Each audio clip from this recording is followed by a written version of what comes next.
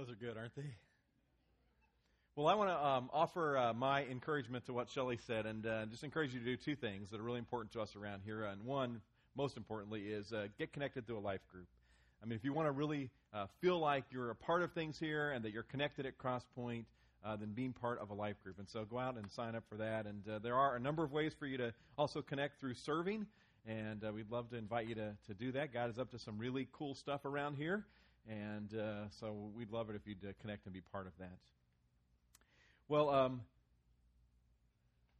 want you to go ahead and open your Bibles to 1 Kings chapter 21. That's where we're going to study today. Or if you're following along on our YouVersion live event, our public internet is up now. So in addition to your smartphone, on your tablet and other devices, you can also follow along on that at live event. And the text is there, as well as some poll questions and ways that you can actually submit questions back to me about what I'm talking about today, all kinds of interactive things. And so if you want to follow along in that, I invite you to do that as well. We've been talking about marriage, and so there's also a book I want to recommend to you. I've been reading in preparation for this, a new book that I discovered. It's called The Meaning of Marriage. And so if you want to jot that title down somewhere, the author is Timothy Keller, The Meaning of Marriage by Timothy Keller. And I think this is such a good book. I mean, it has risen to the top of my list of marriage books. In fact, it's so good that I've been thinking as I finished up reading that as my boys are getting closer to the age where marriage could be somewhere closer in the future, that this is one of two books that I want them to read before they get married. So I encourage you to read that. I know you're wondering what's the other book I want them to read. It's a book about sex that they'll read about 2 days before they get married, called Sheet Music. So if you're already married, that would also be a great read.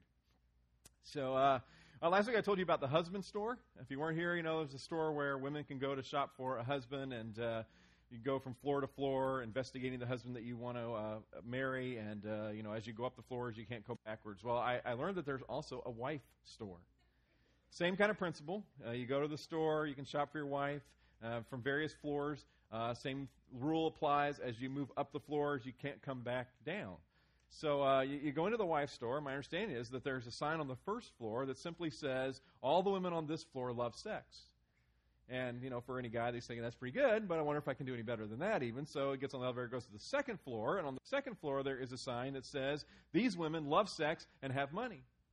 Now, I understand there are other floors, third, fourth, fifth, sixth floor, but I don't have any idea what those signs say because no man has ever gone to any of those floors. Well, if you'll remember from last week, the Bible says that marriage is a profound mystery. And for any of us who have been married for any period of time, we would readily agree with that. It's true, isn't it? It is a mystery at times. And so we're exploring the lives of 4 couples and their marriages in the Old Testament to see what lessons that we can learn to help us navigate through the profound mystery of marriage. And today, we're going to look at a couple that probably has the worst marriage in all of the Bible. And honestly, if you came here today feeling like your relationship isn't so good, I think there's a good chance by the time we're done looking at King Ahab and his evil wife Jezebel, you may actually feel pretty good about your situation. So let me give you a little background about their story. King Ahab was the 7th king in the northern kingdom of Israel.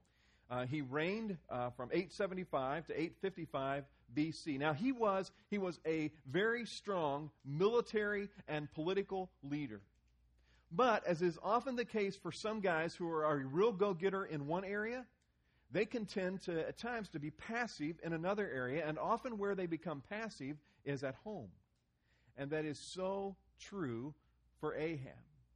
In fact, I think Ahab and Jezebel represent a rather common problem that a lot of marriages struggle with. They represent a man and a woman who did not understand their God-given roles in marriage. And Ahab is the passive husband. Jezebel is the controlling wife. So I want us to look at their story, and from their story, I think there are some lessons that we can learn, some things that we don't want to do in our marriages. So 1 Kings chapter 21, let's start with verse 1. Sometime later, there was an incident involving a vineyard belonging to Naboth the Jezreelite. The vineyard was in Jezreel, close to the palace of Ahab, king of Samaria. Ahab said to Naboth, Let me have your vineyard to use as a vegetable garden, since it is close to my palace. In exchange, I will give you a better vineyard, or if you prefer, I will pay you whatever it is worth." But Naboth replied, "The Lord forbid that I should give you the inheritance of my fathers." In other words, this vineyard, it's been in my family a long period of time, and I'm not selling it. It's just not for sale. Verse 4. So Ahab went home, sullen and angry, because Naboth the Jezreelite had said, "I will not give you the inheritance of my fathers." He lay on his bed, sulking and refusing to eat. Now, let's just be honest here about Ahab at this point, okay? This dude is a wimp. He's a sissy girl. Here he is in this real estate transaction, and because his offer is refused, rather than giving a counter offer, he takes his ball and he goes home and he sulks. And you know what? Sometimes guys have a tendency that way, don't we? We have a tendency that if we think that we can't win, that we can't be successful at something, then we don't want to play at all. And we'll just take our ball and we'll go home. And unfortunately, it happens in marriage sometimes. A guy thinks that he just can't measure up. He thinks, "I'll never be good enough. I can never be like her father. I can never please her because every time I try to please her, she tells me that I don't." And at some point, he finally just gets to the point that he says, "You know what, I'm just going to take my ball. I'm going to go home." And like Ahab, maybe not literally, but he goes home and he gets under the covers and he sulks because he can't have his way. Now, here comes Jezebel's response, and it's just as classic as Ahab. Verse 5, his wife Jezebel came in and asked him, "Why are you so sullen? Why won't you eat?" Now, I don't know if she's sympathetic at this point or it's sarcastic from the very beginning. Verse 6, he answered her, "Because I said to Naboth the Jezreelite, 'Sell me your vineyard, or if you prefer, I will give you another vineyard in its place.' But he said, 'I will not give you my vineyard.' Jezebel, his wife, said, 'Is this how you act as king over Israel? Get up and eat. Cheer up. I'll get you the vineyard of Naboth the Jezreelite.'" She says, basically, you know what? If you're not going to do it, get out of the way and let somebody do it who will get it done. She says, "You're not strong enough to do it? Then I'll take care of it." You know what, ladies, you need to understand something that I think is true about all men, and if not all men, most men. There is within inside all of us as men a place or some places where we feel weak and vulnerable. And the stronger we often try to appear outwardly, the more often we feel a little bit weak and vulnerable on the inside. And you as a wife, you have the power to make a weak man a stronger man of God. And that's what a godly woman does. But a controlling woman has the power to make a weak man weaker by the way she treats her husband. And that is exactly what Jezebel does to Ahab.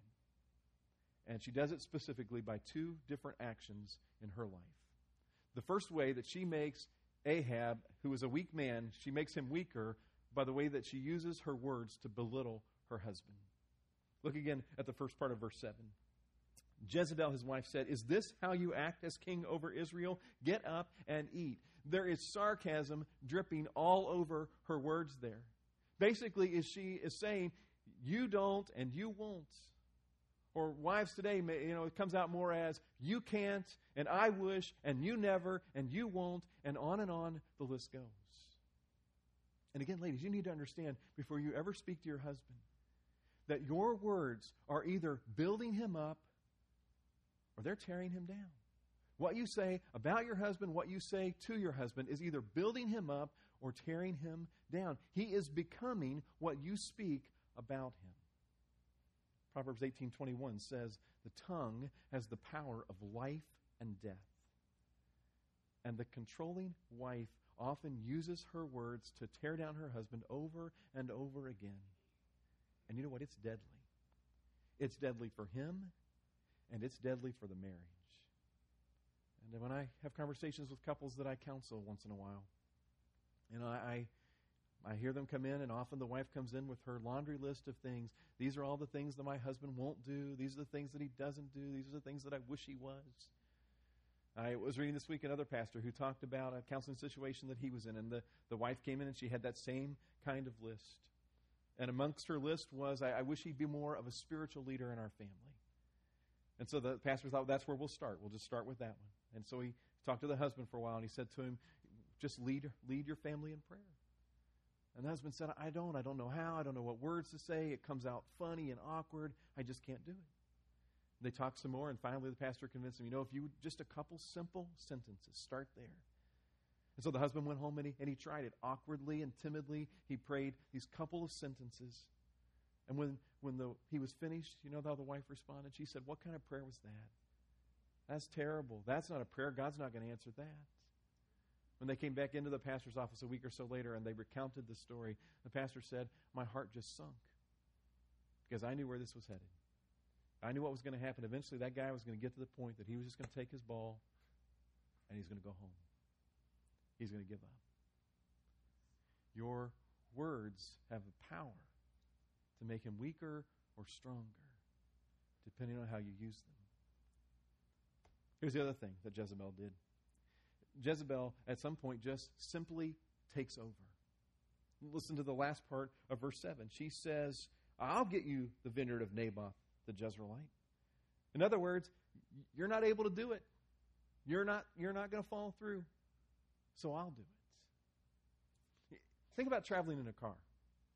In a car, there's one seat that is the seat of responsibility, and there's another seat that's pretty much the carefree seat, right? Which one's the seat of responsibility? The driver, yeah. Somebody in first service said the passenger. And I told that person I'm not ever riding in the car with them. Yeah, it's the driver. He's responsible. The driver, he or she, has to really pay attention. You got to monitor what's going on around you. You got to pay attention to your speed. It's a seat of responsibility and great attention. But the person that's in the passenger seat, they can play with the radio. They can sip their drink, lay back, chill, relax, look out the window. It's pretty carefree. Wives, if you are always the controlling one, if you're the one doing all of the driving in the family, eventually, you know what you do? You condition your husband that he can just play with the radio and sit back and chill and relax in the passenger seat. Now, there's something we need to acknowledge here. We need to acknowledge this and catch this, okay? Because I don't want any of you walking away saying, boy, he's so out of touch, doesn't he realize? Listen, we all need to acknowledge that there are, unfortunately, some men who simply won't do anything. And if the family wants to eat or anything is going to get done, unfortunately, the wife has to act. But I'm telling you, that's the minority of cases, and it's so sad. And I feel sorry for those women. And they have no choice but to jump in and to do it. But in the vast majority of cases, it comes down to the reality that she won't let him. She's just so controlling. She's conditioned him that I'll just relax and sit in the passenger seat and let her do it because she's never going to be happy anyway. Let me give you some practical examples. Now, these are just small snapshots, and this happening one time doesn't mean your whole marriage is like this. But let me give you some snapshots of the ways this sometimes get lived out. For instance, if the wife, asks the husband to go dress the kids, and he goes in and he dresses to dress them, and he dresses them, and she says maybe comb their hair, and he does that. But after he's dressed them or combed their hair, and the children come back out, and they don't match, and the wife says, "That's terrible. They don't match. They can't go out like that. Didn't you comb their hair?" Hey, you know what? Once in a while, that's okay. But if that's all the husband ever hears, you know what? Eventually, he's going to say, "Hey, I can't do it right, so why try? She can just do it." Or when it comes to some housework, if he tries to vacuum the living room and he doesn't get everything, all the lines just perfect, and you come in and say, didn't anybody ever teach you how to vacuum? I like to vacuum. I like to get all those lines. I just think I'm like, painting a football field, and it's okay. But you know what? If your wife's always telling you can't do it, you know what eventually he's going to say? I'll take my ball and go home. Or you ask him to put the dishes in the dishwasher. He stacks them in there, and you come along every time and say, no, that's not the right way. Put them this way. Eventually he says, I'm not going to do it. Or when it comes to disciplining your children, much more serious issue. And you want him, you long for him to take his role in leading your children, and he tries to discipline them, and every time, you're telling him, no, that's not the right way to do it. You didn't say the right things, you didn't respond correctly. Eventually he's going to just take his ball and go home. He's going to give up. Because he thinks, I'll never win. I don't know much about boxing, but I know this as a husband of 21 years. I believe every husband longs to be the champion of their wife's heart. And ladies, you have the power. You have the power to make a weak man stronger and to make him feel like a champion. You have that power. Guys, you seem pretty relaxed at this point. It's our turn, okay? So it seems like in this story, you look at what happens and you have to wonder for poor Jezebel, is there reason that she responds the way that she does, the fact that her husband simply wasn't doing anything at home, and it had been that way for a long period of time, to the point that she finally just gave up on him and said, if anything's going to happen, I'm going to have to do it. See, guys, I want to be very clear this morning because I believe the Bible is very clear that we as the husbands have been given by God the role of leading our homes. And it's not optional. It's not one of those things can say, well, that's just not in me. That's not my personality. It's not the way God wired me up. No, it's not optional. The Bible's very clear that God has said to men, you're supposed to be the leader in your home. And I think there are three major ways, at least three, that God has said to men, this is the way I want you to lead your home. Here's the first one. I think God wants men to lead out as the provider. Now, that doesn't mean that your wife needs to be barefoot and pregnant at home all the time. It doesn't mean that she shouldn't be out working. Absolutely, the Bible's really clear in many stories that working outside the home is absolutely fine. There's nothing wrong with her being the financial contributor. In fact, there's nothing wrong with her being the bigger financial contributor in her home. It doesn't mean that your wife ought to always that you should always balance the checkbook and not let your wife do that. If she's better at it, let her do it. You'll probably be better off for her. But here's what it does mean. It means, guys, that you ought to be the one who sets the financial tone and direction of your home. You ought to be the one that guards against your family being controlled by a pursuit of material things. You ought to be the one who guards against your family whenever possible against being upside down in debt. You ought to be the one who gives to your wife a sense of something that she longs for, a sense of financial stability. Now, that doesn't mean you have to be wealthy. It doesn't. It just means you have to be striving towards being stable. Here's another thing it ought to mean. It ought to mean that you lead the way in your family of teaching your family about putting God first in your finances. I think God wants you to lead in that way. Here's another one. I think God wants you to lead as the protector of your home. Now, that doesn't mean that if somebody breaks into your house that you ought to beat them to a pulp with every weapon you have in your house. I mean, you might do that too. But that's not what we're talking about. You ought to be the one in your home that protects the heart and emotions of your wife. She ought to know that as long as she's married to you, that you will always love her. And that you will be faithful to her with your actions and with your mind and with your eyes. Being the protector of your home also is about being a man of God who stands in faith and prayer to protect his family against the temptations and the dangers of a sinful world that we live in. You're going to protect your family. There's one more. I think God calls you to be the pastor of your family. Now, don't check out on me. It doesn't mean you have to be some kind of theologian. It doesn't mean that you have to lead your family in 2-hour daily devotions, okay? But it does mean, again, that you ought to be the one in your family that sets the spiritual tone and direction. Now, that may be as simple as you make sure that every week your family is in church. That you don't let other things, sports and out-of-town guests and a whole list of things keep you away. That you say to our family, God comes first, and one of the ways that we're going to model that is we're going to make sure we're in church every week. It may mean that as the pastor of your family, you make sure that your children are plugged into Kid Point, that they're plugged into an environment where they can learn about God in a way that they can understand. I think that it means as the pastor of your family that you make sure that your teenagers are in torch and elements, that it's non-negotiable. It's not optional. It's not if they feel like it. That they're plugged into that because they need to be in an environment with other teens where they're being pointed to Jesus on a regular basis. I think it means that when you travel, you take the lead, and 99% of the time we're going to make sure we're still in church as we travel. We're going to find a place and we're going to go worship because God comes before everything else. I think it means that you are the one who leads out in prayer in your family regularly. You make sure that prayer is a regular thing at your house, and you lead out in that. I think it means that you're the one that starts conversations about spiritual things at your house. You're leading in that way. Listen, guys, our role of leading in the family is not about just making money or providing a house or raising star athletes. That is an insult to the calling of God in our lives.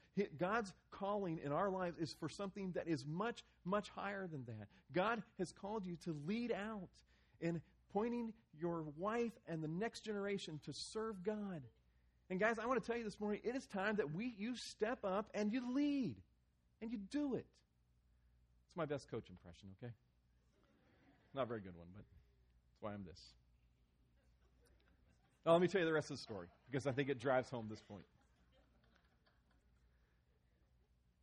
So Jezebel cooks up this scheme to make sure that Ahab gets the vineyard. And so her scheme basically is that she uses Ahab's seal, and she sends this letter to look like it's from him to the local officials in the city where Naboth lives, and they create this scheme where they get a couple of guys to falsely accuse Naboth of something, and then they're going to kill him. And that's exactly what happens. He's stoned because they cook this scheme up.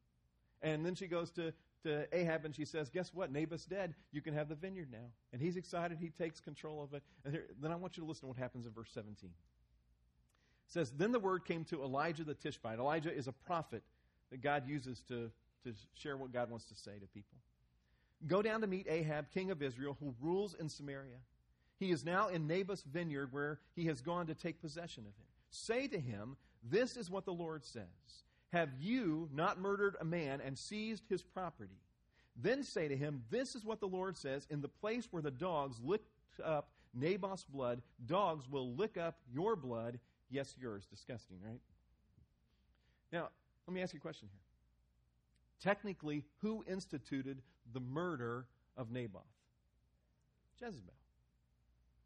Who does God hold responsible for the murder? Ahab. And guys, I think this drives home a point that I believe is repeated in the New Testament. God takes very seriously our role as leaders, and God, guys, is going to hold us accountable for the condition of our family. Not our wives, us. And I think we have to take that seriously. Now, let me wrap you up this way on a positive note. That's a positive note, too, but one you'll feel better about, okay? Genesis chapter 2, God is describing the relationship between husband and wife, and he uses these words in Genesis 2:18. He says, then the Lord God said, it is not good for the man to be alone. I will make a helper who is just right for him. You see, the text here is a bit complicated, and I don't have time to get into the details, but let me just try to illustrate it this way. God created man and woman, and we would all immediately identify we are very different, aren't we? Men and women. And we're really like two puzzle pieces. We have each been given some specific roles that we are supposed to carry out. And what one side of the puzzle is able and supposed to do, the other side of the puzzle isn't really designed to do. But when we live out the roles that God has given us as man and woman, as husband and wife, we fit together. We complete the picture. But here's what we have a tendency to do. Here's what our culture invites us to do. We think that we can redesign our roles. That we can say, well, that's not really what I want to do, and I want to have this role, and we just kind of redesign, redevelop, redecide, well, this is how it's going to work in our family, and we don't pay attention to how God created us. You know what happens when we try to do it our way and we don't live out the roles according to the way God designed them, yeah, we no longer fit together. And there are some big holes that are left. But when we understand and accept and live out the roles that God has given us as man and woman, then we fit together. And you know what happens? It creates a beautiful picture, the way God designed it. I'll get a lot of brownie points for that.